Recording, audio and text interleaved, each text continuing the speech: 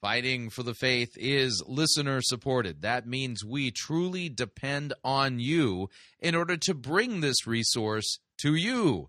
If you don't already support us financially, you could do so. Visit our website, fightingforthefaith.com. You'll see our three friendly yellow buttons there. One says donate, the other says join our crew, the other says become a patron. Click on one of them and fill that out. If you'd like to support us the traditional way, you can make your gift payable to Fighting for the Faith and send it to Post Office Box 13344, Grand Forks, North Dakota, zip code 58208. And let me thank you for your support. We truly cannot do what we are doing here without it.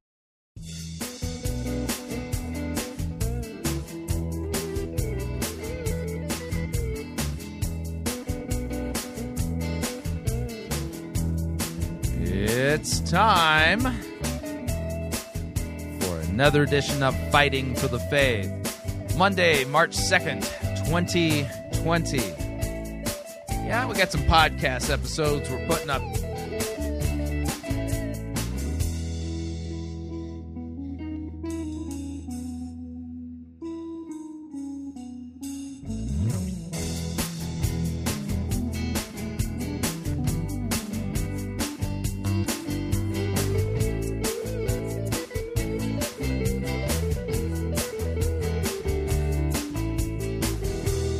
Thank you for tuning in. You're listening to Fighting for the Faith. My name is Chris Roseborough. I am your servant in Jesus Christ. This is the program that dishes up a daily dose of biblical discernment, the goal of which help you to think biblically, help you to think critically, and help you to slow down. Stop, open up your Bible, and compare. Compare what people are saying in the name of God to the Word of God. Sadly, there is no shortage of crazy things being said out there. We take the time to open up God's Word, to compare and contrast what the most popular pastors, preachers, teachers, conference speakers, self-proclaimed prophets, prophetesses, self-appointed apostles and apostolettes, and those generally put forward by the evangelical industrial complex as those whom we need to be listening to, whose books apparently we need to be buying, and whose small group curricula we should be studying instead of the Word of God. Yeah, weird how that works. Over and again, we demonstrate that the steady diet of doctrine, that's teaching that is put forward for consumption by the average evangelical, it's far from biblical, far from what God's Word says.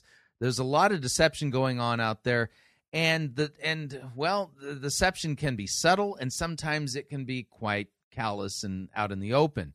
And so what we try to do here is bring to you a spectrum, of the easy to spot and the not so hard to spot, so that then you can learn how to rightly handle God's Word and find out that God's Word is way more amazing than you would be led to believe by listening to the average evangelical preacher or teacher today. And there's a reason why many times you leave a sermon feeling kind of down and feeling like, oh, man, I feel kind of weighted down, and this is not good. And we're going to talk about that on today's installment of Fighting for the Faith. In fact, let's talk about what we're going to do today. What we're going to do is we're going to do a full sermon review on a shorter sermon today. We're going to be heading over to Audacious Church in Manchester in the United Kingdom, and we're going to listen to Hannah Adkins talk about grit. And in talking about grit, what we're going to do is we're going to, do a little comparing and contrasting of what she's talking about here, and notice how that this is a sermon that weights people down. It puts people under a heavy burden. In fact, if you've been attending churches and just sit there and go, man, I just feel like, after going to church, I feel worse than ever. I feel like every time I go to church, I've got this list of things to do, and the weight of the things I've got to be doing just gets heavier and heavier and heavier, and the list of things I need to do just keeps getting longer and longer and longer and longer. Well, there's a reason why, and that has everything to do with the fact that the pastor or preacher or whoever is not preaching Christ for you. Instead, they are merely preaching Christ as an example for you to follow. Now, that does not mean that Christ hasn't left us an example to follow. He has, and there are clear passages in the Bible that say that. But if all you're doing is preaching Christ as the example rather than placarding him and proclaiming what he has done for us, then what you are doing is tying up heavy loads on people. You're not rightly distinguishing law and gospel, and Christ in his saving office and in his obedience, suffering, and death for us, those all get lost. And so we're going to do a little comparing and contrasting work today. And what we're going to do is we're going to listen to this sermon by Hannah Adkins on grit, and then we'll take a break. And after we when we come back from the break after listening to her sermon, we will then play for you the sermon I delivered yesterday at Kongsvinger Lutheran Church in Oslo, Minnesota, about the temptation of Christ in the wilderness. Yeah, that's right, from Matthew chapter 4. And I'll be working through Genesis 3. I will be working through part of Matthew 4 as well as part of Romans 5, and be preaching Christ for you instead of merely making him an example that you need to follow. And hopefully between the two sermons, you can see the great contrast between the two of them and realize, whoa, wait a second here. That's the reason why every time I go to church, I feel just awful. And it's because, the pastor or preacher isn't preaching Christ for me, but always just loading me down. Well, you got to get up to snuff. You got to do what Jesus did. He left an example for you to follow and all that kind of stuff. So I think you get the idea. That will be today's episode of Fighting for the Faith. Since we're going to be doing a sermon review here, let's go ahead and do this.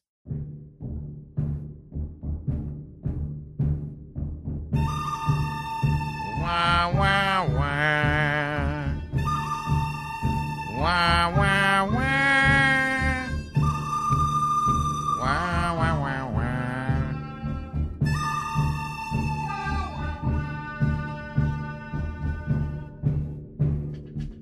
The good, the bad, the ugly. We review it all here at Fighting for the Faith. We're an equal opportunity sermon reviewing service. Today's sermon? It's really more of a pep talk. Comes to us via Audacious Church, Manchester, United Kingdom. Hannah Adkins presiding.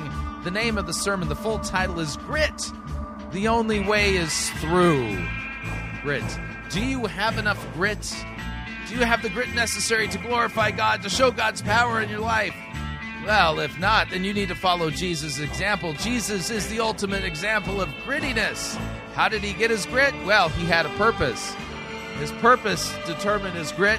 And so do you have this purpose like Jesus has? Because, Jesus did everything he did because he had purpose.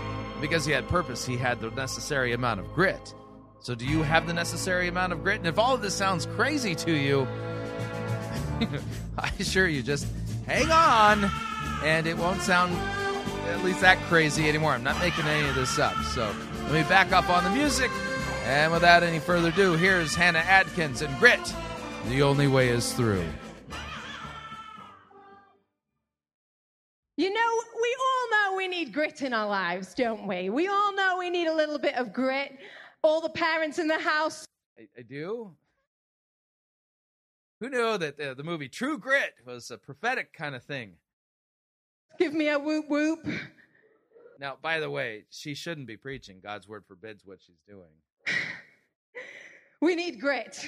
I have 3 daughters. Am I sinning if I don't have enough grit?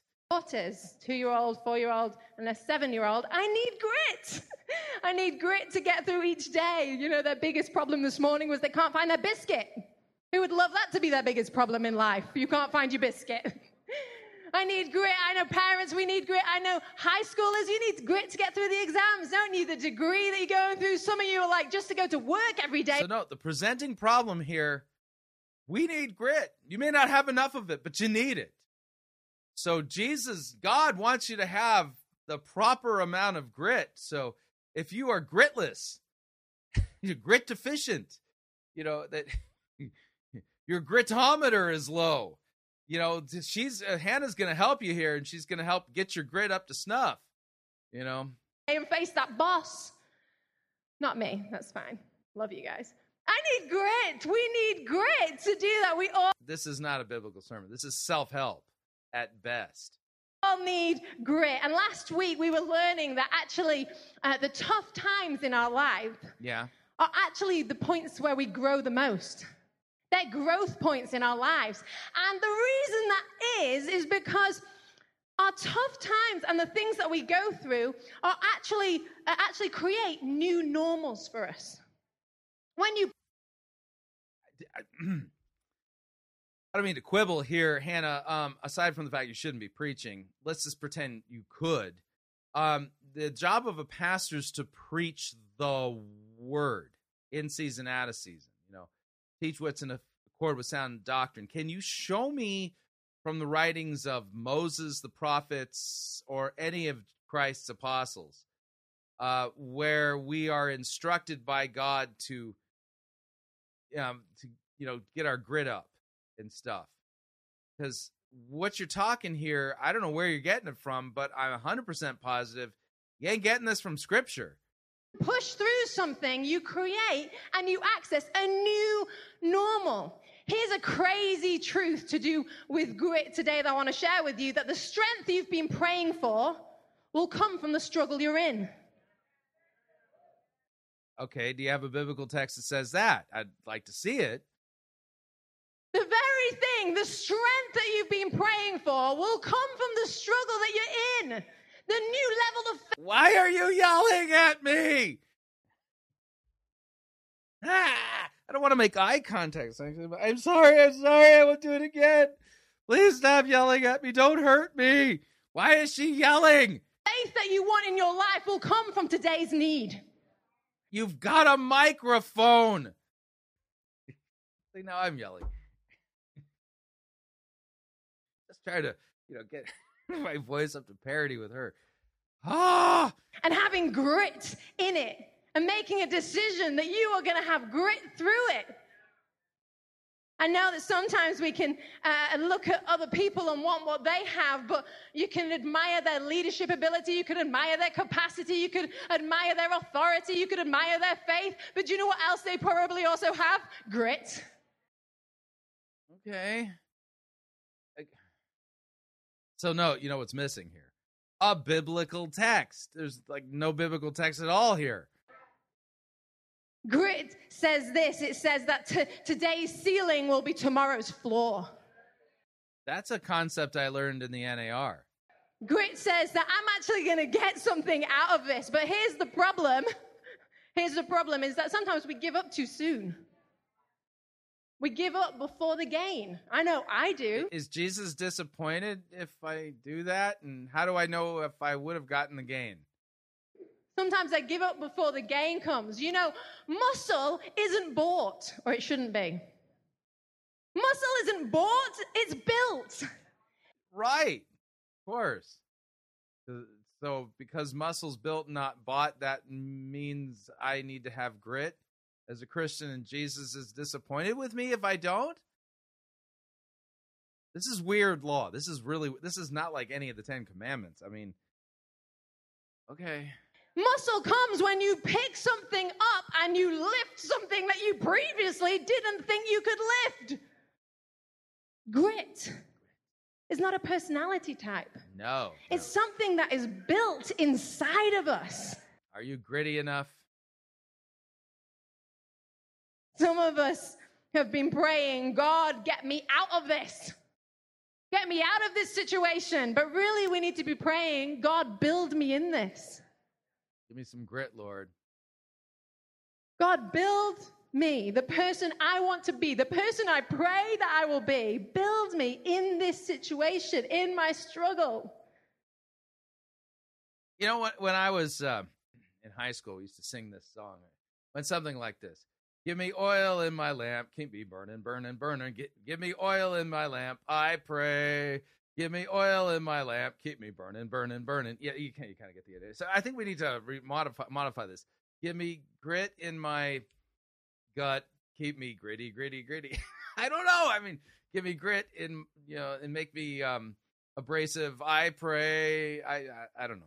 I'm working on it. The lyrics are not quite done yet. It's just a draft.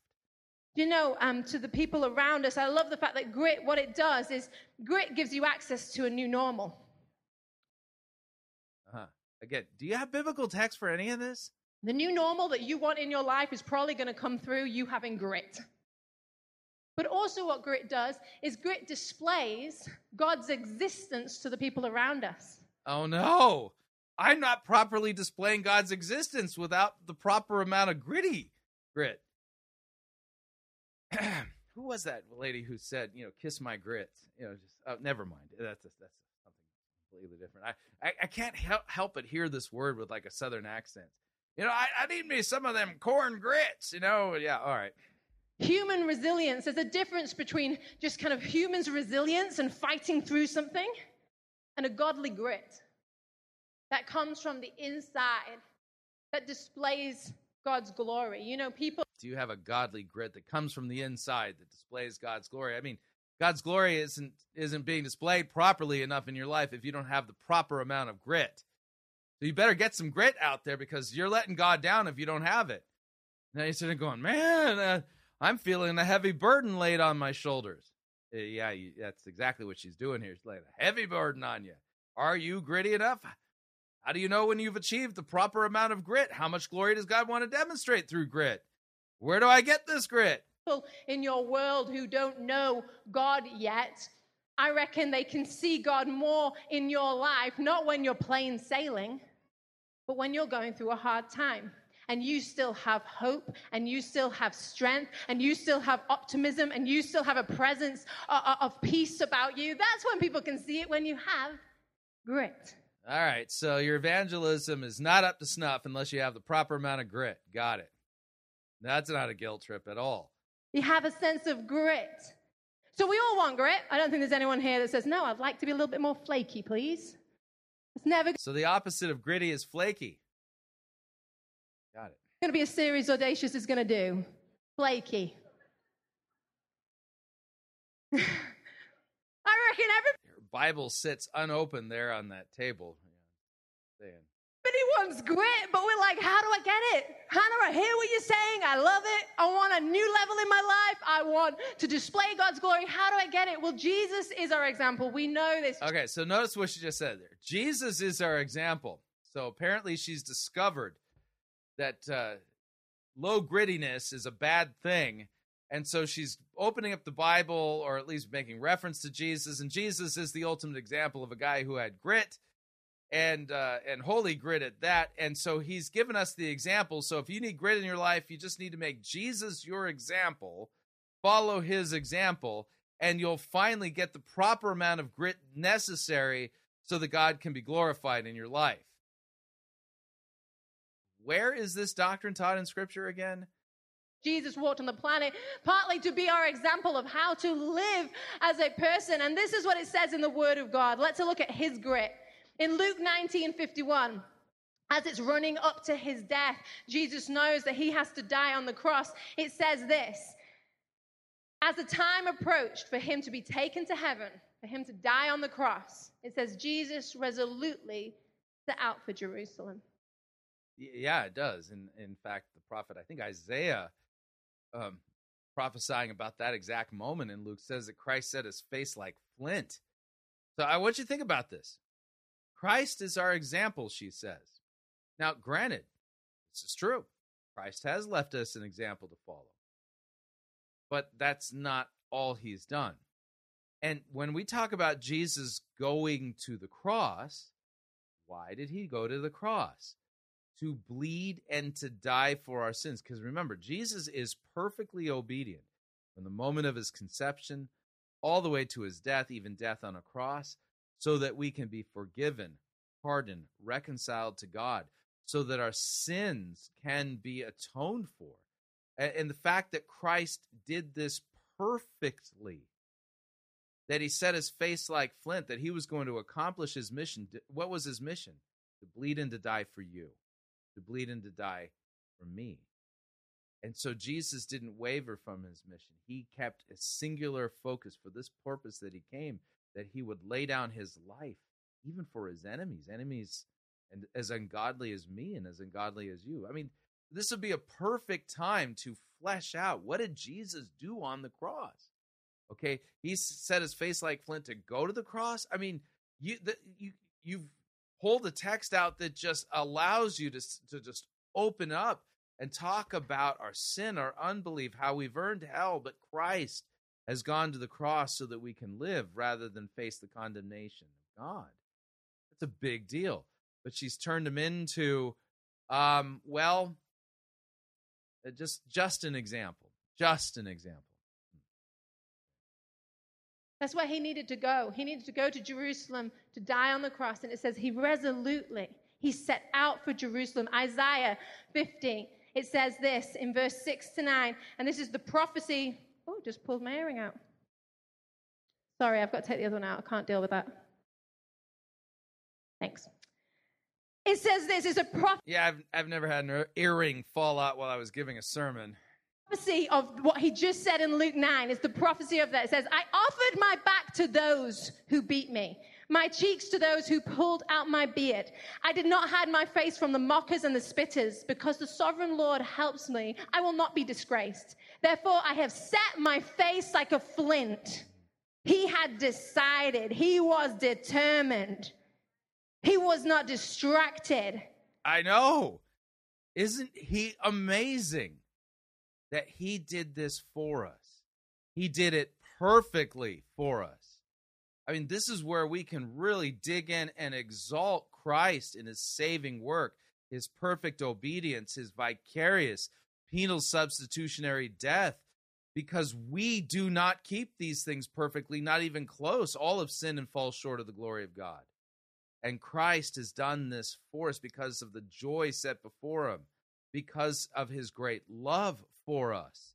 I mean, these you're right here. Why are you not doing this? I know I will not be put to shame. He who vindicates me is near. Who then will who bring charges against me? Let us face each other. Who is my accuser? Let him confront me. It is the sovereign Lord who helps me. Who will condemn me? They will wear out like garments. The moths will eat them up. Jesus. He has grit. He's like grit personified. I love it. Yeah, the thing is that you've taken a modern understanding, a modern definition of concept that we kind of talk about in modern parlance. You've defined it out here, and now you're kind of imposing it on the text. And yeah, you could say that Jesus has grit based on how we understand it, but the problem is, where in Scripture does it say, well, because Jesus was gritty, you need to be gritty too?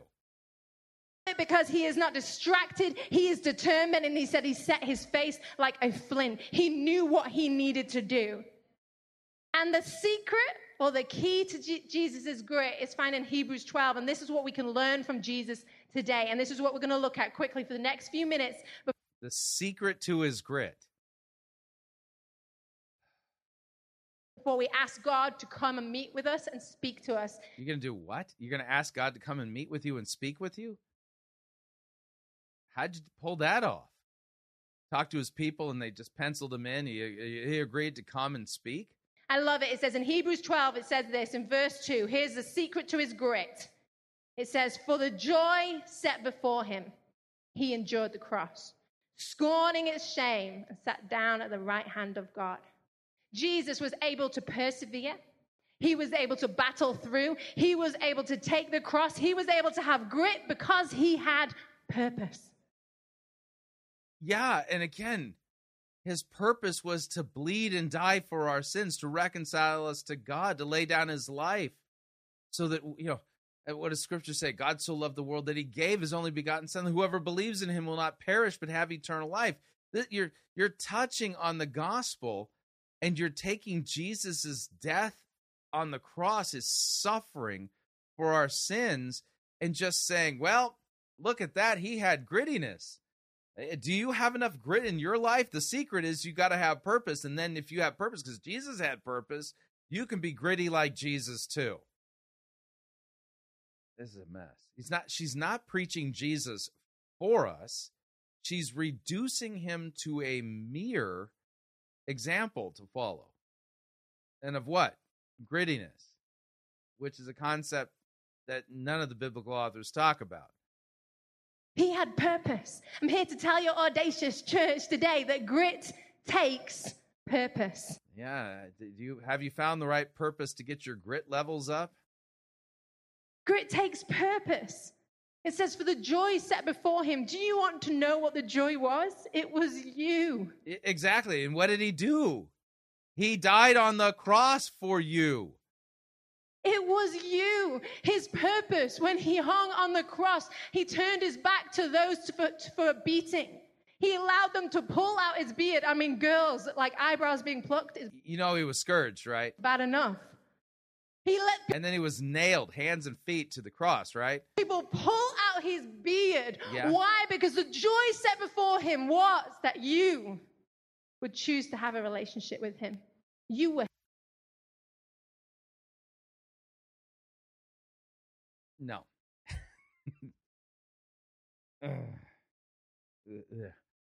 Too much of a mess to have to clean up at the moment, but no, it was not because of the joy that you would choose to have a relationship with him. No text says that either. He endured the shame so that we can be forgiven, reconciled to the Father. You get For the his idea. purpose. Ugh. You were his grit. No, I wasn't his So today I think we can learn from God, learn from Jesus that grit takes purpose. I want grit, Hannah. I want grit, Audacious Church. I need to ask the question, do I have purpose? Do you have enough purpose to get your grit levels up to snuff? If not, you better hear from God so he can tell you, what you need to do to get your grit levels up to the proper place where he can be glorified properly, I need grit in this situation. Do I have purpose in that? We want grit. We need purpose. I'm going to give you quickly 3 things that purpose will enable us to do in our lives. And then we're going to meet God. I'm going to get him. Okay, so she's going to give us 3 things to enable us to have grit, and then they're going to meet with God. Now, you get the idea of where this thing is going. It's a train wreck on steroids. And she's not preaching Christ for us. Far from it. She hasn't really preached the gospel at all either, and that's the problem. Him to speak to you. In this moment, God is going to speak to you about your circumstances. The first thing that purpose will do is it enables you to embrace the pain. All right, got to back that up. So she's claiming that God is going to speak to me. Okay, I want to get the context again. Here we go. Things that purpose will enable us to do in our lives. And then we're going to meet God. I'm going to get him to speak to you in this moment. God, you're going to get him to speak to me. So you're going to meet God, and you're going to get him to speak to me in the moment. How are you going to pull that off? God is going to speak to you about your circumstances. The first thing that purpose will do is it enables you to embrace the pain. Right. So do you have the proper amount of purpose so that you can embrace the pain? And by embracing the pain, have the proper amount of grit. Oh, yes. Purpose enables you to embrace the pain. We know that Jesus had purpose. He could embrace the pain because he had a purpose. That's how he did it. Who knew? So are you purposeless? If you're purposeless, you don't have the proper amount of grit like Jesus did. You just need to follow his example and get a purpose and stuff. Where do you need grit in your life this week? Because that's where you need to find purpose. That's the place that you actually need to say to God in a moment, God, I need you to show me the purpose. I want to encourage you with this fact that behind pain, every time you go through pain, there is always a product at the other side of it. I want to say to you that there is a new normal waiting for you on the other side of pain. Great. Yay. New normal coming on the other side of pain. Huzzah. When you go to the gym and you lift, the pain is there, but the product is better strength tomorrow.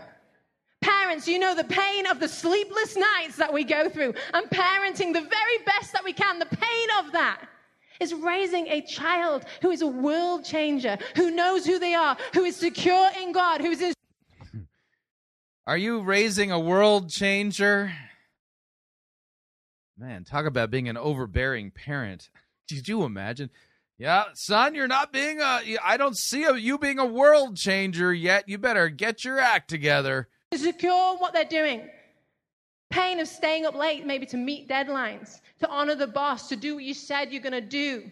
The product, the new normal is the promotion that you have, the further influence. The pain of having faith. in your sickness. What biblical text are you preaching from again? The pain of pushing through that.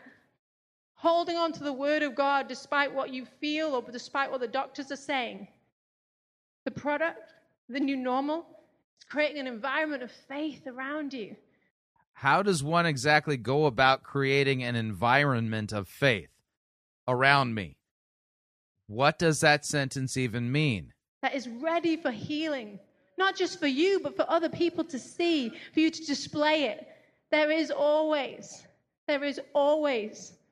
a product. There is always a new normal. What purpose does is it enables you to embrace the pain. Where do you need grit in your life? That's where you need to find purpose. I remember a few years ago when I was sick in my body and I had to go and they were going to say they were going to take a biopsy, and there was real fear in me. And I remember thinking, I got to get through this. I have to push through this. How can I push through this? And I knew I needed to find purpose. And when you're sick in your... So rather than praying to Jesus to help you, you went to go find purpose. Okay. Body, you know that God's not done it. You know God's a good God. You know he's a healer. So he didn't make this happen, but I had to go, oh, do you know what? I need to find purpose in this. And I remember getting on my knees. And I remember saying, God, if the only purpose in this is for me to learn to trust you more. You weren't asking him for anything. You were just saying something to him. Okay. I'll grit through it for that. I'll grit through it if the only purpose in this, Lord, is for me to say, I trust you completely. Then I now have grit. Who of us can say that we trust God completely? To get through it. What does purpose do? It enables you to embrace the pain, face the pain. Maybe you're saying, I feel like I've lost purpose. I don't have purpose in this. And I've just realized the reason I've not got grit is because I don't have purpose in what I'm facing. In a moment, God's going to speak to you. He is. So I don't have purpose, but don't worry, God's going to speak to me. This is weird. He's going to reveal to you pain. He's going to reveal to you purpose, not pain, purpose. Okay, if you say so. The second thing that purpose does is this. It enables you to face. So notice purpose is the Savior here, not Jesus. The opposition. Yeah, purpose, not Jesus. Purpose will help you face the opposition because that was the secret sauce for Jesus. He had purpose. Face the opposition. I just read this in Isaiah 50. It says this. It says, he who vindicates me is near. Who then will bring charges against me? Let us face each other. Who is my accuser? Let him confront me. Fighting talk. Are you feeling strong? It's fighting talk. I love that the Bible doesn't shy away from the fact that there will be opposition. The Bible never promises that the moment you make God your God, that you're... The moment I make God my God, God is my God, whether I acknowledge him to be my God or not. What is this theology? Life is going to be like you just walking through roses. It's going to be happy. There'll be nothing. No. It actually warns us that there's going to be opposition. Jesus found opposition. He went to his hometown and they were like, aren't you the son of Mary? Just that carpenter boy. He faced opposition. He was preaching once and they carried him pretty much, chased him to the top of a hill to chuck him off, to kill him. Like, you know you're preaching either good or really bad when that happens. There was opposition. Do you know what? The disciples had opposition. And can I tell you something? You will have opposition. What exactly are people going to be opposing me for at this point? For having a purpose? I thought we faced persecution for our confession of faith in Christ for the forgiveness of our sins and our belief that salvation is found in no one except for him. You know, I thought the cross was the stumbling block, not me having a purpose. In Jesus' life, we can actually see now, as we read it in the Bible, that the opposition Jesus faced was actually a byproduct of him being smack bang in the middle of God's purpose. Sometimes. How do you figure? Can you prove that from the biblical texts? Sometimes we can go through storms and we can say, something must be wrong. Something must be going wrong. I must be doing something wrong in life. Can I tell you this? That actually, when you live in purpose, it will draw opposition to you. Really? So the big offense of Christianity is me having a purpose. I don't know where you're getting that from, Hannah, but that's not what the scriptures say. It will draw opposition to you. But when you live a life of purpose that God has called you to do, it will draw the enemy's attention, but also what purpose does is gives you grit to face the opposition. Mm-hmm. Yeah, not Jesus, but purpose will give you grit. To see it for what it is. I see you. We're in 21 days of prayer and fasting. And what we probably should have said at the beginning, which maybe we did, maybe we didn't, I'm not sure, is this, that when you step into purpose and you put time aside to prayer, for prayer and fasting, what happens is opposition is very real. Maybe some of you are like, that kind of makes more sense of my week. Jesus said when you pray, do it in a way that nobody knows you're praying. Or when you're fasting, don't disfigure your body or let anybody know that you're doing it. Do it in secret, and your Heavenly Father who's in secret will reward you. So when I fast, I don't tell nobody nothing. They can't tell by how I'm dressed or how I did my hair or didn't do my hair. How is it that you're saying that people are going to face opposition if they're fasting? If they do it the way Christ said to do it, nobody going to know they're even doing it. Again, this is so weird. Back this up. Time aside to prayer, for prayer and fasting, what happens is opposition is very real. Maybe some of you are like, that kind of makes more sense of my week. Suddenly there's been old fears coming up, and opposition maybe have arisen. Maybe something has kicked off in your family or kicked off in your body, and you're thinking, what is this? Well, let me tell you what it is. See it through the eyes of purpose, through the spiritual eyes. This is opposition that's telling you to sit down. It's telling you to be quiet. It's telling you to eat something. It's telling you that your God isn't on your side. Again, none of this actually makes any biblical sense. We're people of grit. Which says, no. Are you gritty enough to face the opposition and use purpose to help you when you're facing opposition when you're fasting? Stand and I will face you. Who is my accuser? Let him face me. You know, we did a live recording for the band did a live recording on Friday night of our worship songs, praise and worship songs. How good is that? Who's enjoying the new songs we're writing? Maybe you didn't even know they were ours. This is the sound of our house. So Friday night, we wanted to record them so you can take them home, so people can listen to them all across the world. And this week, at the beginning of the week, I warned the team, and I said, guys, we're not just recording some sound. Let me explain what we're doing. Let me explain the purpose of this. We're capturing the sound of breakthrough from our house. You're capturing the sound of breakthrough. What exactly does that sound like? And we're recording it so it can go across Europe and across the world to bring breakthrough in people's lives. There's the purpose. It'll bring breakthrough. The sound of breakthrough will bring breakthrough. What are you talking about? Let me tell you what will happen this week. There will be opposition. And you need to see it for what it is. And there was. Stuff kicked off in our lives, but we saw it. And because we had purpose, we could face the opposition. Purpose reminds you when you're facing the opposition who you're with.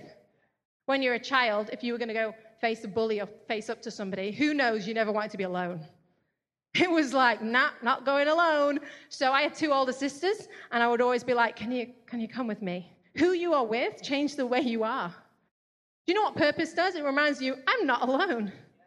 Jesus is with me, the King of Kings, the Lord of Lords. His grit is with me. His Holy Spirit empowerment is with me. You are not alone. Purpose enables you to face the opposition. And the final thing that I want to say about purpose before we ask God to speak to us about our purpose is this, that purpose enables you to know that victory is assured. Purpose does that. Not Jesus, purpose. You see, Jesus himself had to rely on purpose. So purpose is more powerful than Jesus. Check. Got it. Victory is assured. Isaiah 50, verse 9, let me read it to you. We just read it. It says, "It is the sovereign Lord who helps me. Who will condemn me?" Yeah, it's the Lord who helps me, not purpose. "They will wear out like garments. The moths will eat them up. Opposition will arise, but heaven will descend." Victory is assured. Sometimes we can say, we're on the winning team. We're on the winning team because we know that Jesus has won, so we can say we're on the winning team. No, you're just on the team that's won. Like, we are more than conquerors. Jesus has fought the battle. He gritted through on the cross. Death has been defeated. You have won. Actually, he has won for me. Victory is assured. Suddenly, when you have purpose, it's less. How about if I have Jesus? Why do you keep putting the emphasis on purpose rather than Christ, who was the one who won? It's about, will it happen, won't it happen? But you can grit. Cue sappy music. That's an emotional manipulation technique designed to create the false impression that God, the Holy Spirit, is now descending on the audience, helping them make decisions of one kind or another. Through because it's just a matter of time. Victory is assured. Trust says, God, my breakthrough is coming, and whether or not it's this side of eternity or that side of eternity is okay because I just know that the battle's been won. My breakthrough is just around the corner, man. I just need purpose to give me strength to have enough grit to glorify God. Victory is assured. Purpose reminds you that you are victorious. I don't feel victorious. I am victorious. I haven't really won any battles. No, well, do you know what? Jesus has. Makes you more than a conqueror, the Bible says. More than a conqueror. Yeah, I feel like you're sloganizing here rather than exegeting. You're not just Jesus is the conqueror. You're more than a conqueror because you reap the benefits of the conqueror. You're more than a conqueror. Grit takes purpose. You're here and you're thinking, I hear this grit series and I'm just hearing, be better, be stronger. Yeah, that's right. That's what I'm hearing here. Do. Rather than what Christ has done. Glad you brought it up, Hannah. Live a better life, but we're not. This morning, I'm here to tell you that grit takes purpose. So you better get one. And God wants to speak to you about the purpose. Luckily for you, Hannah was able to swing it that Jesus was going to show up there and have private one-on-one conversations with people to give them their purpose in order to get their grit levels up. Where you are right now. The purpose of your circumstances. The purpose of your situation. I don't know what religion this is, but this is not biblical Christianity. Our ultimate purpose, we know this, Matthew 28:19, is go and make disciples of all the world. That's the mission statement for the church. That's our purpose as people of God. Our purpose is to show people God. No, Jesus said, go and make disciples of all nations, baptizing them in the name of the Father, Son, and Holy Spirit, teaching them all that I have commanded. Baptizing, teaching, the two go together. And this sermon actually disobeyed Jesus' command because you didn't actually teach anything that Jesus taught or said or did or even rightly handled a single biblical text. So in your circumstances and in your situations, I want you to stand and think, how can I show God to the people around me in this? Do you know most of the time what it'll be? You just missed the whole point of the Great Commission. And what you said has nothing to do with the Great Commission. Showing God in a circumstance? What? Grit. Oh, great. Now I'm going to back this up because I want you to hear what she did to the Great Commission. Our purpose is to show people God. No, baptizing and teaching. That's what we're supposed to do as a church. So in your circumstances and in your situations, I want you to stand and think, how can I show God to the people around me in this? Do you know most of the time what it'll be? Grit. All right, there you go. So grit will show God. Okay. Having grit. Not preaching Christ correctly, rightly handling a biblical text. Showing grit. Yeah, that'll do it. So I want to ask you today, where is it that you need grit? Where? I don't know. I don't know. My tile floor? Sandpaper? Because probably that's also the place that you need God to speak to you about the purpose. He needs to speak to you about why you find yourself there. I want to declare over you today that you're not a normal person. You're declaring that over me. I'm not normal. Okay. Not normal. No, not me. Take that as a compliment. Yeah, see, I'm not normal. You're not a normal person. Definitely not. The moment you gave your life to God, everything changed. I didn't give my life to God. Christ gave his life for me. You got that backwards. Not just where you will spend your eternity. Everything changed. Who you are changed. Suddenly, you're not a teenager just going into the classroom, sitting with all your mates, trying to blend in. Please don't stick out. I just hope nobody sees me. Suddenly, you have a purpose. Suddenly. I have some suddenlies here, and suddenly I've got a purpose. Apparently, I had no purpose before. You have an assignment in that place. Suddenly, the grit to actually be different in a generation and not go with the flow comes. Why? Because you have a purpose. Yeah, praise the almighty purpose. In your all glory, honor, and praise to the purpose. University, you have a purpose. Do not think you're normal. You have a purpose, which means you've got... I'm special, apparently, because I have a purpose. Great. In your workplace, you have an assignment far bigger than your workload. And that's to display God's glory to your workplace. Don't think you're normal, because you won't see the opposition coming. But the moment you realize you have purpose, it all makes sense. And you get grit. Okay, whatever. You're not normal in your family. You're not normal in your friendship group. No, I'm super-de-duper special and stuff. I guess I glow in the dark. You have a purpose that God has for you. Maybe some of you are saying, I feel like I have a vague purpose, but I need God to speak to me today very specifically about this purpose.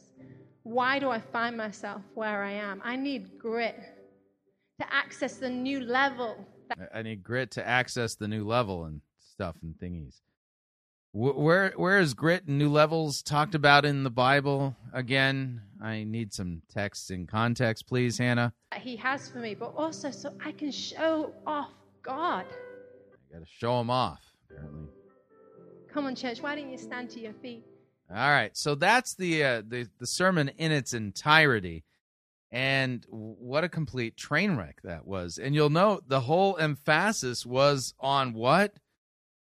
You gotta get grit. And Jesus, when what he did, setting his face like flint towards the cross and going and doing what he did, well, that just serves as an example of the guy who had purpose, who then had enough grit to do his purpose. And you got to have grit and do your purpose too. And God's going to apparently talk to you now at Audacious Church and help you find purpose so that you can get your grit levels up to snuff, rather than preaching Christ and what he did for you. Yeah, big difference. All right, we're up on our first break and only break. And when we come back, we're going to be listening to my sermon from yesterday. And the sermon's about the temptation of Jesus from Matthew chapter 4. And we'll take a look at Genesis 3 as well as Romans 5 along the way. And hopefully it'll serve as a counterpoint to this understanding of preaching Christ as just an example as opposed to preaching him for you. Stay tuned. We'll be right back.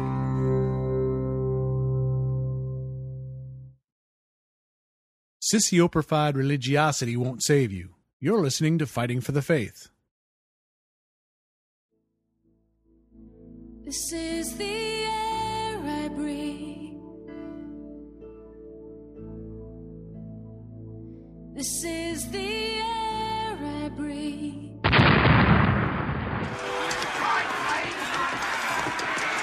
I've had enough of this sissy, brainzy, cunning, photo-written music you have the audacity to call worship.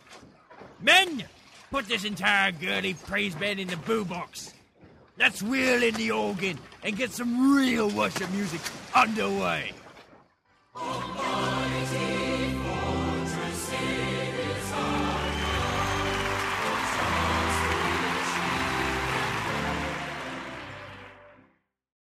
Ye be listening to Pirate Christian Radio.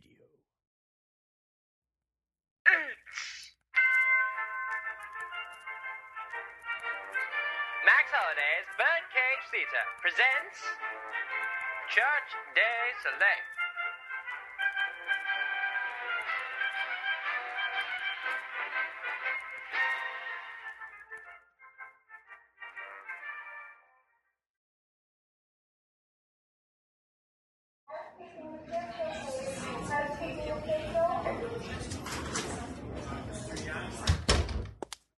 Okay then, Mr. Haas. The results of the test have come back. Well, what are they, Doc? Not good. That's what. What do you mean? What's wrong with me? Where do you want me to start? Is that all mine? That and the 7 other stacks of paperwork just like it. Oh, dear. Oh dear indeed. I guess we can start off with the good news. Okay. You don't have cancer. Oh, thank God. Funny that you'd say that. Why? Now don't get ahead of yourself. As I said before, you don't have cancer. And that's about it for the good news. Moving on. This here is an x-ray of your esophagus and your stomach. Wait! What are those? Please, try to stay calm while I explain the prognosis. What? For the sake of contrast, I've included the same type of x-ray from a healthy patient. Oh, no. Oh no, indeed. Now, I've seen my fair share of cases like these, but nothing is ever compared to what you've got going on. Are those? Yes, those are pentagrams emblazoned on the unprotected skin of your esophagus. Is that the reason For your heartburn? Oh no, not even close. If you look closely, we have identified this black lump in your stomach as brimstone. That is the cause of your heartburn. And no, Nexium won't fix it. How can this be happening to me? Well, to put it simply, you've contracted a religiously transmitted disease. But how? Well, there are many ways. One of the more common ways is to preach heresy and to openly accept the teaching of the devil and his ways. But... Oh, trust me, this is only the tip of the iceberg. Do you know how much sulfur we found in your colon? You found what? In my what? Sulfur. You see, it's normal to find in some of the victims of possession, but you were something extraordinary. We found 3 whole pounds of it in there. 3 pounds? Don't even get me started on the pH of your blood, though. Hoo-wee! There was some nasty stuff. Melted right through our equipment when one vial exploded in the centrifuge. Yes, sir. You've got yourself a really nasty religiously transmitted disease. What am I gonna do? For starters, I would stop spewing those lies you pass off as sermons down at your church. That should start to alleviate some of the burning sensations. I don't... On that note, I would suggest some good old-fashioned expository teaching because the only thing that's going to fight off this disease is the Word of God. I can't believe what I'm hearing. That's obvious. You certainly won't be able to unless the Father himself draws you. There's got to be an easier way. I gotta ask you, have you considered baptism? What's that got to do with anything? Oh, I don't know. Circumcision of the heart, not done by human hands for the forgiveness of your sins. Ring any bells? You're not being helpful. Well, if you don't want to do any of that, I guess all I can do is fill out your prescriptions. Here you go. What? What's a 3-month supply of Vision Lac supposed to do? Oh, trust me, you're gonna need it.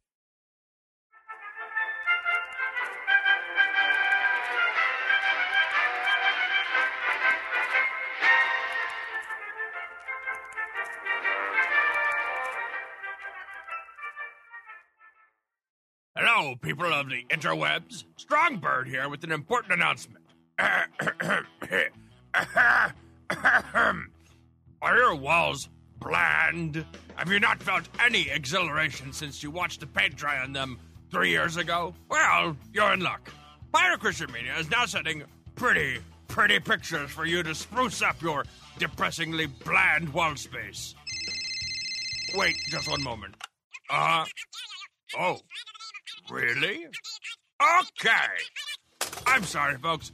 These are not pretty pictures. They're fine art prints, which means that you're probably going to want to hang them in an actual frame rather than on the fridge next to little Jimmy's impressionist take on motor vehicles. Is that even street legal? These fine art photographs, or art for short, will be personally signed by the captain himself, with an included certificate of authenticity to boot. Mm-hmm. Now that's quality art if I ever saw it. But be warned, larger prints of Pirate Christian Media's art are limited editions with only 50 of each print being made. Be sure to go to piratechristian.com, click on the Fine Art Photographs link at the top of the page, and check for prices and availability of our regularly updated photo gallery. Thank you.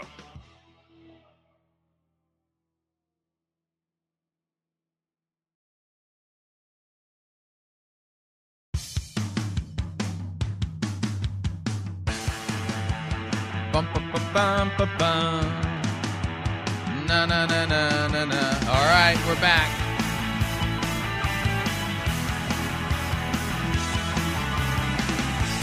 Warning, listening to Fighting for the Faith could cause you to think that it's important for your pastor to preach what Christ has done for you, not merely setting an example for you to follow.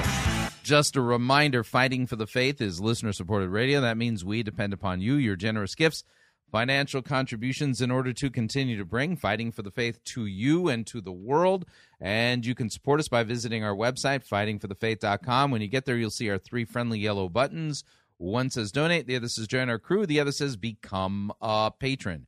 When you join our crew, you get to pick your rank in our crew. Rank is based upon your monthly commitment. Lowest rank is Powder Monkey at $9.95 a month. Gunner's Mate at $24.95 a month. Master Gunner, $49.95 a month, and then Quartermaster, $99.95 a month. Joining our crew is a great way to support us. Now, a little bit of a note. Everybody who joins our crew in the month of March 2020 at Gunner's Mate or above, I will send you an autographed copy of my fine art print titled Minnesota Winter Sunset, and you can see that on our Join Our Crew page. Again, that's our special gift for everybody who joins at Gunner's Mate or above in the month of March of 2020. If you'd like to make a one-time contribution, click on the donate button. If you would like to become a patron on Patreon, click on the become a patron button. If you'd like to support us the traditional way, you can do so by making your gift payable to Fighting for the Faith, and then send it to Post Office Box 13344, Grand Forks, North Dakota, zip code 58208. And let me thank you for your support. We truly cannot do what we are doing here without it. All right, we're going to listen to another sermon, so let's go ahead and throw our good sermon review music up. Bum, bum, bum. Bum, bum, bum. Bum, bum, bum, bum.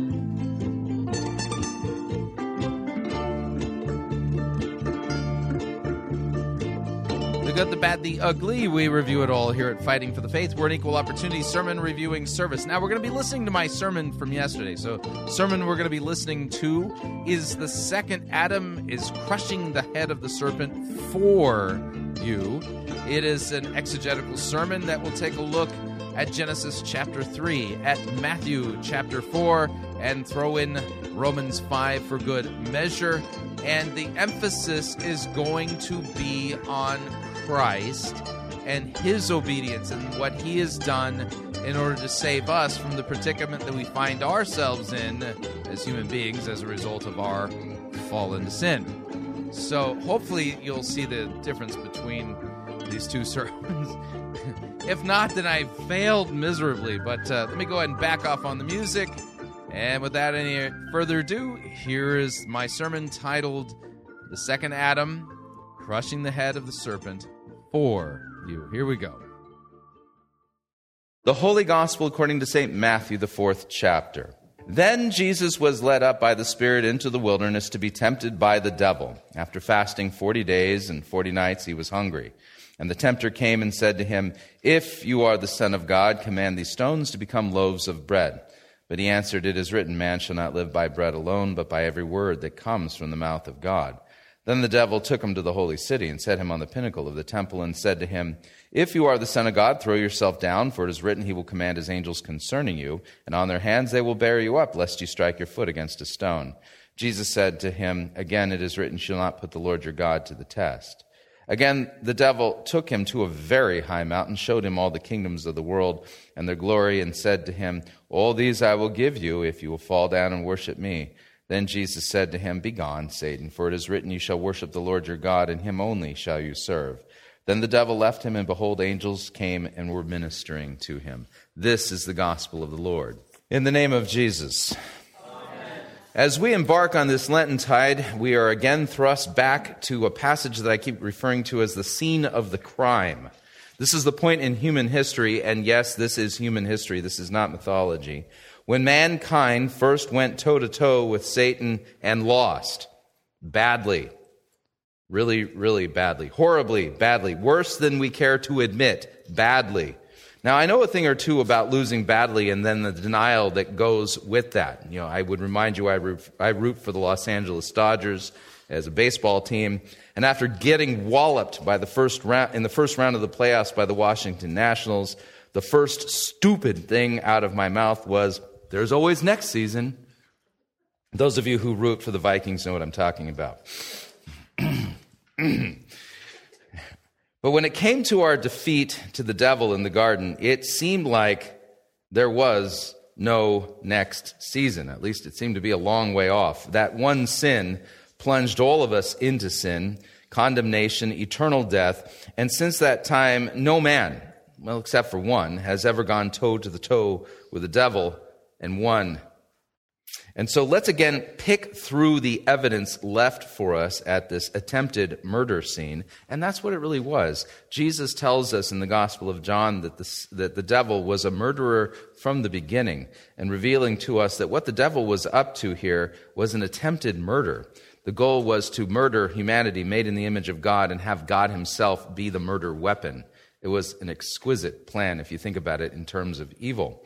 So we're going to pick back through this, and let's see if we can figure out exactly what went wrong and consider then the far-reaching implication that it has on all of us even to this day. And in order to do that, I'm just going to grab a small bit of the context from Genesis chapter 2, verses 15 through 17. And here's what it says. Yahweh Elohim took the man and put him in the Garden of Eden to work it and to keep it. And Yahweh Elohim commanded the man, saying, "You may surely eat of every tree of the garden, but of the tree of the knowledge of good and evil you shall not eat, for in the day that you eat of it you shall surely die." Now, it's important to note here, God spoke these words to Adam. Adam then taught these words to Eve. And we know from the minor prophets that God himself had made a covenant with Adam, and that Adam eventually broke that covenant. There was one commandment: don't eat from that tree. That's it. That's the only commandment, and this was their act of worship. And you're going to note that Adam teaches Eve the word of God. He's like the first pastor. He's the first one out there preaching and teaching what God's word is, and it was given to him directly. And now, knowing all of that, let's consider the scene of the crime, chapter 3. Now the serpent was more crafty than any of the beasts of the field that the Lord God had made. And he said to the woman, "Did God actually say you shall not eat of any tree in the garden?" Let me give you the Roseboro paraphrase here, because the Roseboro paraphrase kind of fleshes out the fact that the question itself is a loaded question. You know what a loaded question is? It's one of these questions where there's an answer implied in the question. Over and again, in logic classes, the standard loaded question is, have you stopped beating your wife yet? Well, if you ask a question like that, the assumption is, well, you're beating your wife. And so you have to say, whoa, slow down there, Tex. That's a loaded question. We need to back that up just a little bit and deal with the fact that I'm not beating my wife. So you get the idea. So you're going to know here, this is a loaded question. Did God really say you shall not eat of any tree in the garden? Here's my paraphrase. Is it true God's not letting you guys eat? Oh, we know he's this terrible, awful, self-centered deity, and oh man, I'm here to rescue you. I'm your friend. Are you hungry? I got some food for you.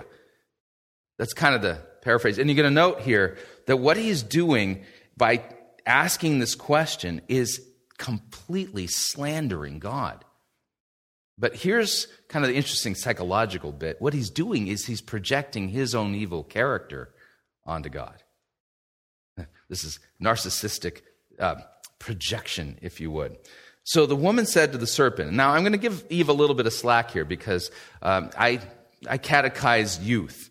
And we work through their memory work on a weekly basis. What's the third commandment? Remember the Sabbath day to keep it holy. What does this mean? It means that we should fear and love God so that we go to church. No.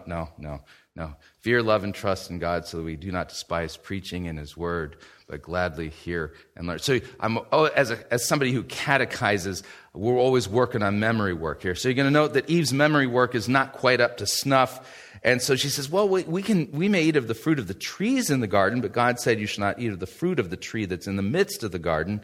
Neither shall you touch it, lest you die. Memory work is a little shoddy here, but she's in the ballpark. And now the serpent continues. You will not surely die. What's he tacitly saying here? God lied to you. You can't trust God, and you can't trust what He says to you. I'm your friend. I'm going to tell you the truth. God knows that when you eat of it, your eyes will be open and you're going to be like God, knowing good and evil. See, God doesn't want you to be like Him. No. He's really small-minded. He's jealous. He's capricious. He's threatened by you if you achieve your full potential. Oh man, He hates that. So He's trying to suppress you and keep you down. And so this slander against God and this questioning and challenging of God's words openly, defiantly, aggressively lead Eve to do something really foolish. And I mean this, really, really, really foolish. So when the woman saw that the tree was good for food, feelings, nothing more than feelings. What's she doing? She's going inside. Well, the question before her is, should I eat from that tree or not? That's the question. And where's she going for the answer? Right here. God's word comes to us from outside of us. God's word is not found in here. God's word is preached to us. God's word is in the scriptures. God's word can be trusted. And the last place you go to determine whether or not what God said is true or false is in here. You're not going to find the answer in here. The word is outside. So she goes completely internal. And so when she saw that the tree was good for food, that it was a delight to the eyes. Well, it's kind of pretty. And that the tree was to be desired to make one wise, she took of its fruit and she ate. And then she gave some to her husband who was with her. He was there the whole time. Why was he silent? What's going on here? All right. Now, the Book of Concord, these are our confessions. The Book of Concord, in the small called articles, Section 3, Article 8. It sounds so official, doesn't it, right? Luther actually addresses what went wrong here. And the sin, if you would, the complete error of what is called enthusiasm. Enthusiasm. That's God within-ism, where you determine truth based upon feelings. Nothing more than feelings. It's called enthusiasm. And this is a terrible sin. This will get you into all kinds of trouble. Here's what Luther said. In these matters which concern the external, the spoken word, we must hold firmly to the conviction that God gives no one His Spirit or grace except through or with the external word which comes before. Thus we shall be protected from the enthusiasts, that is, from the spiritualists who boast that they possess the Spirit without and before the word, and who therefore judge, interpret, and twist Scripture or the spoken word according to their pleasure. And that's the thing. When you use your feelings to determine what is right and wrong, your feelings stand over God's word, and you've made your feelings God. And then he cites somebody historically by the name of Münzer. Münzer was kind of like the first charismatic guy that crops up in the Lutheran Reformation. And Münzer chided Luther for not for not experiencing, the Spirit within. And Luther is historically quoted as saying to Munzer, I wouldn't believe you if you had swallowed the Holy Spirit, feathers and all. And so it's a great little rebuke. So he says Munzer did this, and many still do it in our day, who wish to distinguish sharply between the letter and the Spirit. Yeah. By the way, the Word of God is living and active, sharper than any double-edged sword. It's theonoustos. It is God-breathed. So there is no distinction between the letter and the Spirit when it comes to the Word of God. God's Word comes to us both, right? So Munzer made that distinction without knowing what they say or preach. And then he says this, the papacy too is nothing but enthusiasm, for the Pope boasts that all laws are in the shrine of his heart, and he claims that whatever he decides and commands in his churches is spirit and law, even when it is above and contrary to the scriptures of the spoken word. And all of this is the old devil, the old serpent, who made enthusiasts out of Adam and Eve. And he led them from the external word of God to spiritualizing and to their own imaginations. And he did this through other external words. And so you see what the devil did here at the scene of the crime. Rather than listening to the external word of God, do not eat of that tree. Pretty simple. They looked for the answer in here, and as a result of it, the devil turned them into enthusiasts. And thus we still struggle with this today, all of us. Well, the story continues then in Genesis. When the woman saw the tree was good for food, we talked about all of that. She gave some also to her husband who was with her. He ate, and then the eyes of both were opened, and they knew that they were naked. They sewed fig leaves together and made themselves loincloths. Yeah, after signing on the dotted line, after making the decision, they realized they've been sold some shoddy goods. Even Eve herself will confess that she was deceived. This is not what they were expecting.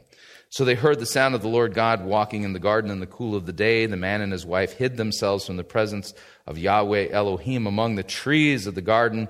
But the Lord God called to the man and said to him, "Where are you?"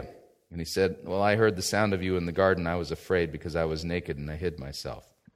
He said, "Who told you you were naked? Have you eaten of the tree of which I commanded you not to eat?" The man said, "The woman whom you gave to be with me, she gave me the fruit of the tree and I ate."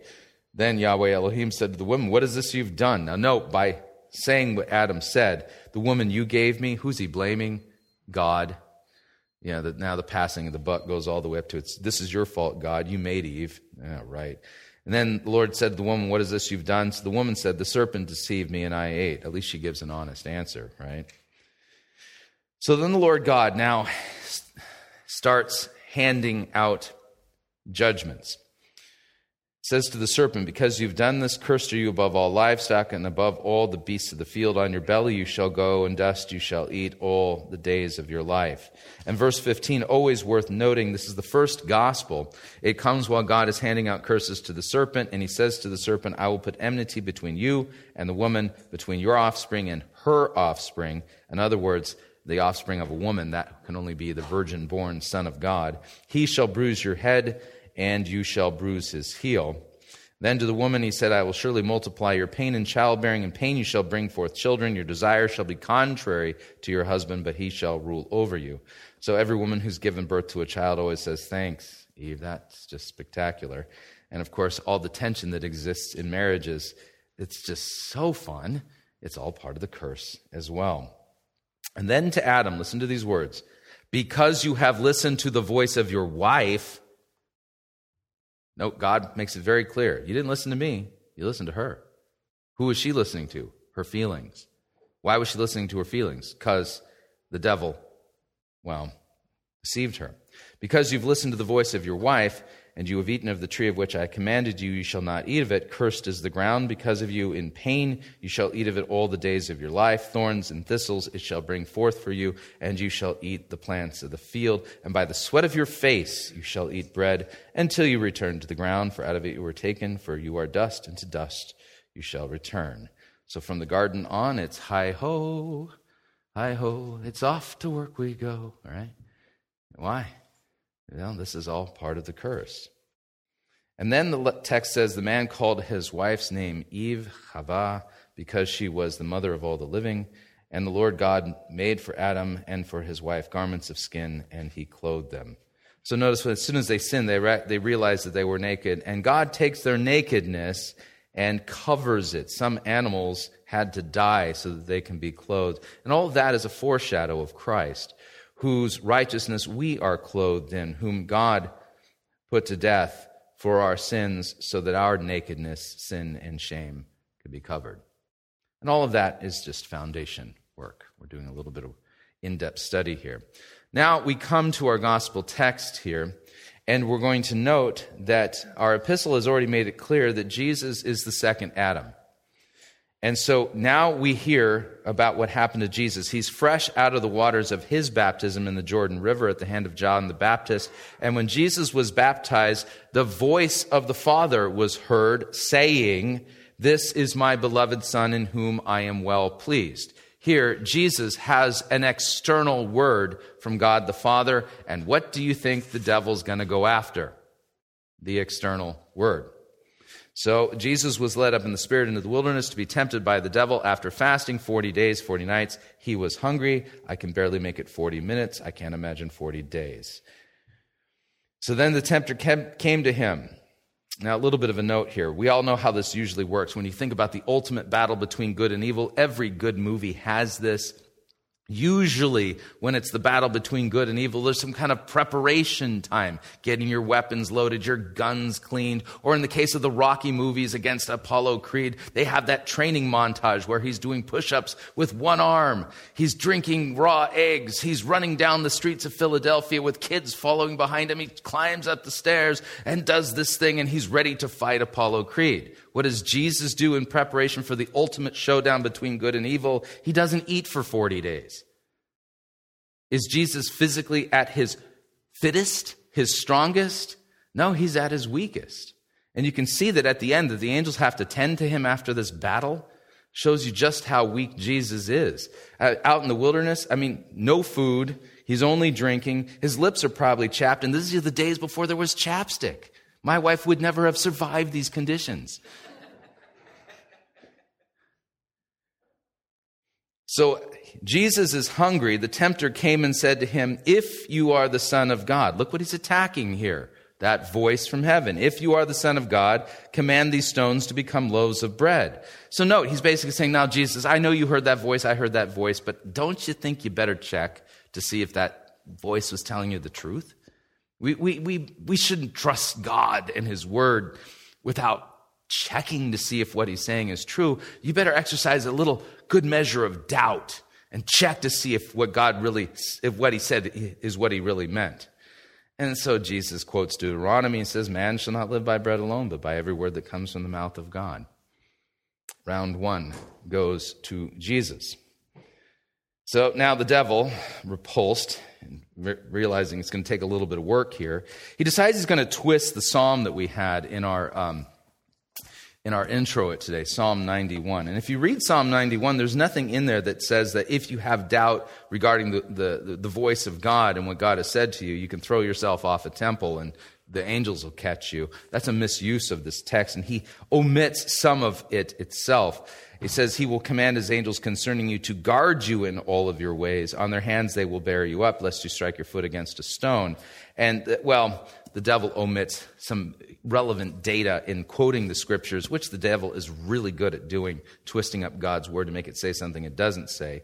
And so he says, if you are the Son of God, here we go again, questioning that voice of God, throw yourself down, for it is written, he will command his angels concerning you, and on their hands they will bear you up, lest you strike your foot against a stone. Jesus said to him again, it's written, you shall not put the Lord your God to the test. Round two goes to Jesus. So again, the devil took him to a very high mountain, showed him all the kingdoms of the world and their glory, and said to him. Now, note, at this point, we're not even twisting the word of God or even making any allusions to it. He just decides to go full on and see if we can get Jesus to join him in his rebellion. I will give you all of these if you will fall down and worship me. Other texts tell us that authority over these things have been given to him, and he's willing to give it to Jesus if all he has to do is bow down and worship him. Just break that first commandment, Jesus. And this shows you just how sick, narcissistic, and evil the devil is. He ain't your friend. He's not my friend. What he basically wants to do, and what he's been trying to do for millennia, is to depose the God who created him. and to take his place, which all of us do, by the way, in our own sin. So Jesus says, you shall worship the Lord your God, and him only shall you serve. So then the devil left him, and it says angels came and were ministering to Jesus, probably due to the fact that he hasn't eaten for 40 days. He needs some strength. So what does it all mean? Why is it significant that Jesus was tempted by the devil and didn't fall like we have? Was it merely to set an example so that we can follow that example and thereby learn how to defeat the devil like Jesus did? Oh, please, no. That's really not it. I mean, because if you think about it, that interpretation basically has Jesus sitting there going, you guys have been getting it wrong for thousands and thousands of years. Don't make me come down there and show you how to do this. It's not what he was doing. That's not what he was doing at all. Instead, we have to understand the significance of this and that Jesus defeated the devil for us because we cannot do this for ourselves.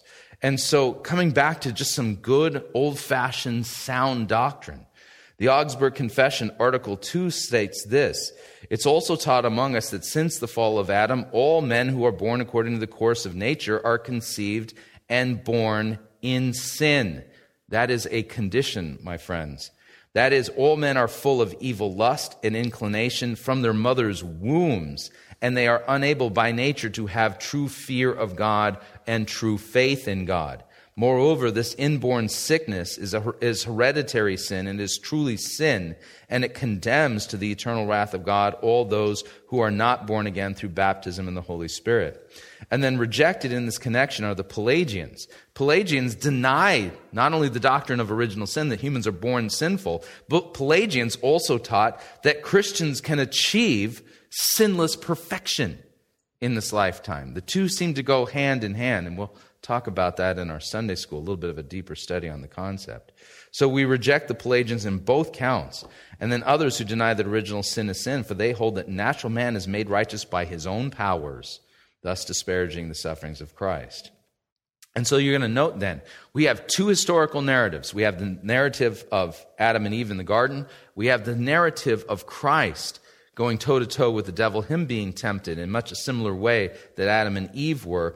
And thankfully, God doesn't leave it to our imaginations to understand why this is significant. And this is where our epistle text comes and shines for us. Because Paul in Romans 5 gives us the Holy Spirit-inspired interpretation of all of this and what it means and why this will then comfort us. It says this: therefore, just as sin came into the world through one man, and death through sin, and so death spread to all men because all sinned. Think of it this way, is that every one of us have had contact with Adam through our parents. Sin is like the ultimate coronavirus, and the mortality rate is 100%. And we've all been infected by this disease, this evil. And because of this, death has spread to all men. For indeed, sin was in the world before the law was given, but sin is not counted where there is no law. Yet death reigned from Adam to Moses, even over those whose sinning was not like the transgression of Adam. And it says this: who was a type of the one who was to come. You see, Scripture is very clear. Adam, in him we all fell. He is a type and shadow of Jesus Christ. But Jesus Christ, being the fulfillment of the type and shadow, works everything in reverse. Through the one man we all became sinners, and through the one man, the second Adam, Jesus, we are made righteous. But through the one man's disobedience we fall. Through the one man's obedience we are restored. You see, the reason why it's so important that Christ defeated the devil when he was tempted is because he did that for us, so that by his obedience, then we can be restored to God. No longer fallen, but restored, forgiven. That's the idea. Made righteous. So the free gift, it's not like the trespass. Notice salvation is a free gift. For if the many died through the one man's trespass, how much more have the grace of God and the free gift by the grace of the one man, Jesus Christ, abounded for many? And so the free gift is not like the result of one man's sin. For judgment following one trespass brought condemnation. And so you'll know all those curses, all the pain, all the suffering, just seems to be an abundance of pain and suffering and disease and blah in this life. Thank you for the superabundance of blah, Adam. But note then, it says this, but the gift, the free gift, following many trespasses, brought justification. For if because of one man's trespass death reigned through that one man, how much more will those who receive the abundance of grace and the free gift of righteousness reign in life through the one man, Jesus Christ? Therefore, as one trespass led to condemnation for all men, so one act of righteousness leads to justification and life for all men. For as by the one man's disobedience the many were made sinners, so by the one man's obedience the many will be made righteous.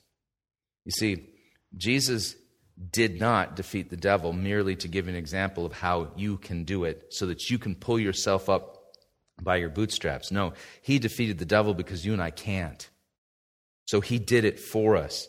And he was obedient to God in this temptation, obedient to God in all ways. In fact, Jesus was tempted in every way that we are tempted, and yet is without sin. This is why he has compassion on us. This is why he understands our weakness and can sympathize with us.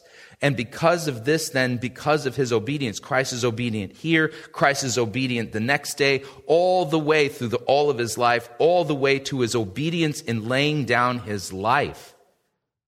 Laying down his life so that we can be forgiven. He was obedient even to the point of death, even death on the cross.